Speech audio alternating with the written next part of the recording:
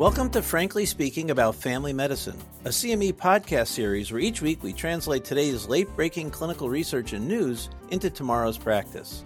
I'm Dr. Frank Domino, professor in the Department of Family Medicine and Community Health at the University of Massachusetts Chan Medical School and editor-in-chief of the 5-Minute Clinical Consult. Be sure to follow the link in the description after today's episode for more information about today's article and to claim CME credit. This podcast is brought to you by Pri-Med. Arthur is a 79-year-old male patient who was recently diagnosed with dementia.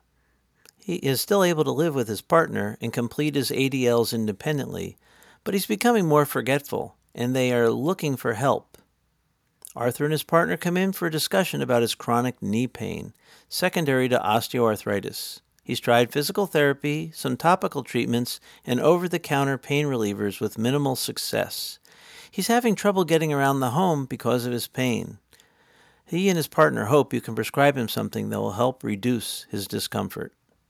Hi, this is Frank Domino, and joining me this morning is Jillian Joseph, instructor in the Department of Family Medicine and Community Health at the UMass Chan Medical School and adjunct faculty in the Department of PA Studies at the MCPHS University, both in Worcester, Massachusetts. Jillian is also the course chair for Pri-Med's Primary Care Bootcamp for nurse practitioners and PAs, an on-demand curriculum that helps early career clinicians build confidence, hone skills, and succeed. Good morning, Jillian. Good morning, Frank. Poor Arthur. My heart goes out to him. As if things weren't bad enough, he's developing dementia, and he's got quite severe osteoarthritis pain. Joint pain in general is common as we age, as I know myself. What are the best treatment modalities for these sorts of pains? As our patient population is aging, we're definitely seeing more of this exact case, right? Like chronic joint pain from osteoarthritis in Arthur and so many other patient examples. So in my personal practice, managing pain related to OA is really about quality of life for the patient. What are the patient's goals for therapy? What are they hoping to do in the future that they aren't able to do now because of their pain? We can start with things like topical treatments, over-the-counter therapies like diclofenac gel, or topical rubs like Tiger Balm, Bengay, or Icy Hot. Those can all help to provide some short-term relief. Some patients like to use topical lidocaine patches too, which are available both by prescription or over-the-counter. And our over-the-counter oral pain relievers are very appropriate as long as the benefit outweighs the risk. We also have to consider physical or occupational therapy, especially in cases of overall deconditioning or if we need to have some strengthening around the joint. And the occupational therapy can really be helpful for adaptations at home if needed as well. Alternative therapies like TENS units, acupuncture or acupressure or biofeedback models can also be really helpful, but sometimes hard to find or even afford. Intra-articular injections of steroids or hyaluronic acids are sometimes good temporizing measures as well. Many patients, though, end up with prescriptions for opioids, either for short-term relief or as part of a long-term chronic pain management plan, though we know these are not without significant risk. If the joint's significantly damaged and patient's a good candidate, joint replacement is no walk in the park, but can really be life-changing for people. Well, I agree. You have to get pretty far down the road to go for the joint replacement track. Certainly, I've known that. And I'm glad you mentioned TENS. I was really surprised after my total knee replacement how the recommendation came to try TENS, and it made a good difference. But opioids, I mean, Arthur's already got some dementia. What are the best practices around opioid prescriptions for pain management?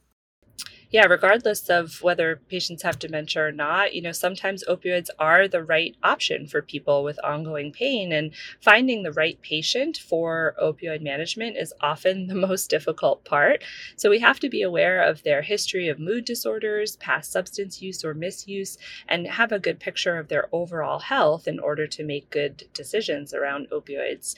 But there are a few validated risk assessment tools that can be very helpful. So ORT is the opioid risk tool. SOAP with 2 Ps is the screener and opioid assessment for patients with pain. And those can be readily administered in the office to really help you risk stratify when you're thinking about who is a good candidate for opioid management. Really careful discussions with patients around risks, benefits, expectations for treatment are crucial, as are discussing expectations for behaviors and responsibly storing medications. We, in my office and many others I know, document this discussion in a patient-provider agreement. So if you're going to prescribe, be sure to use the lowest dose possible for the shortest amount of time and consider co-prescription of naloxone in case of overdose.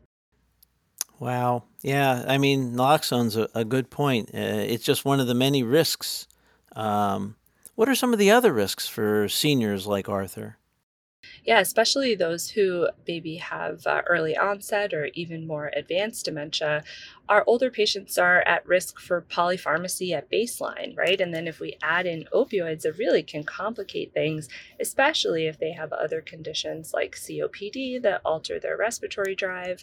We worry about unintentional overdose, unsafe storage, medication being stolen or misused, the things that we would worry about for any patient with opioid prescriptions. So in 2023, there was the Alzheimer's Association International Conference, which was held in Amsterdam in June. And they had an interesting study presented that highlighted significantly increased mortality for older patients with dementia and an opioid prescription. So they looked at over 75,000 patients over 65 who had a diagnosis of dementia, 42% of which filled a prescription for an opioid. They looked at exposed patients who had the opioid prescription and matched them with up to 2 unexposed patients based on age and sex, and they examined mortality rate in the 180 days after the initiation of opioid treatment.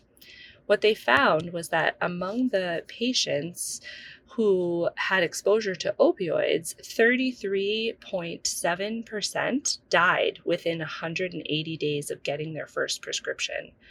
This compares to only 6.4% of those who weren't exposed to opioids and represents a 4-fold increase in mortality.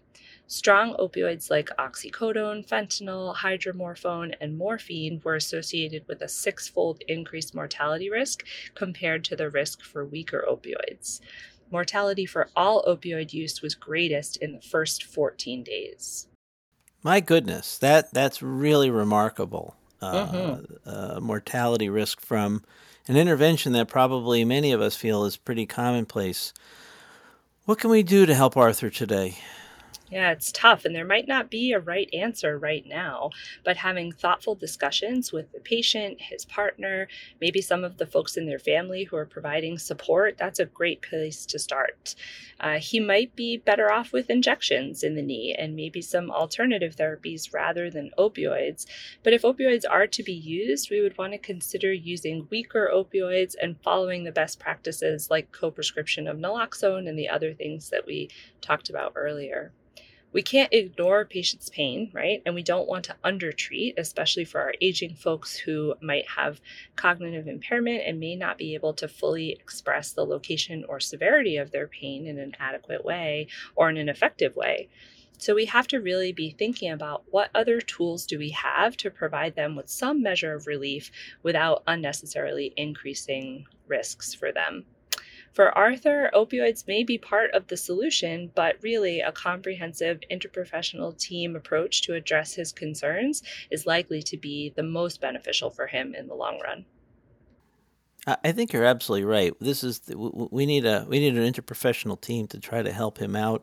If he's going to be a candidate for surgery, he's going to need opioids, and as you said, that's going to be a ton of work. So we need to maximize what we can do for him without increasing his risk, especially a 4-fold to 6-fold risk of mortality in the first 180 days. Jillian, really important information. Thank you so much.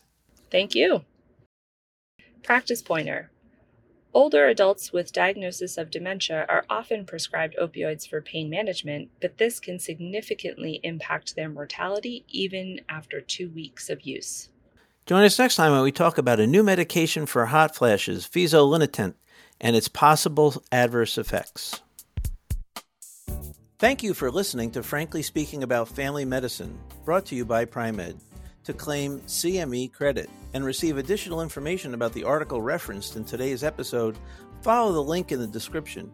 To stay up to date on the most recent clinical research and news, please subscribe to Frankly Speaking About Family Medicine and be sure to check out primed.com for additional CME content.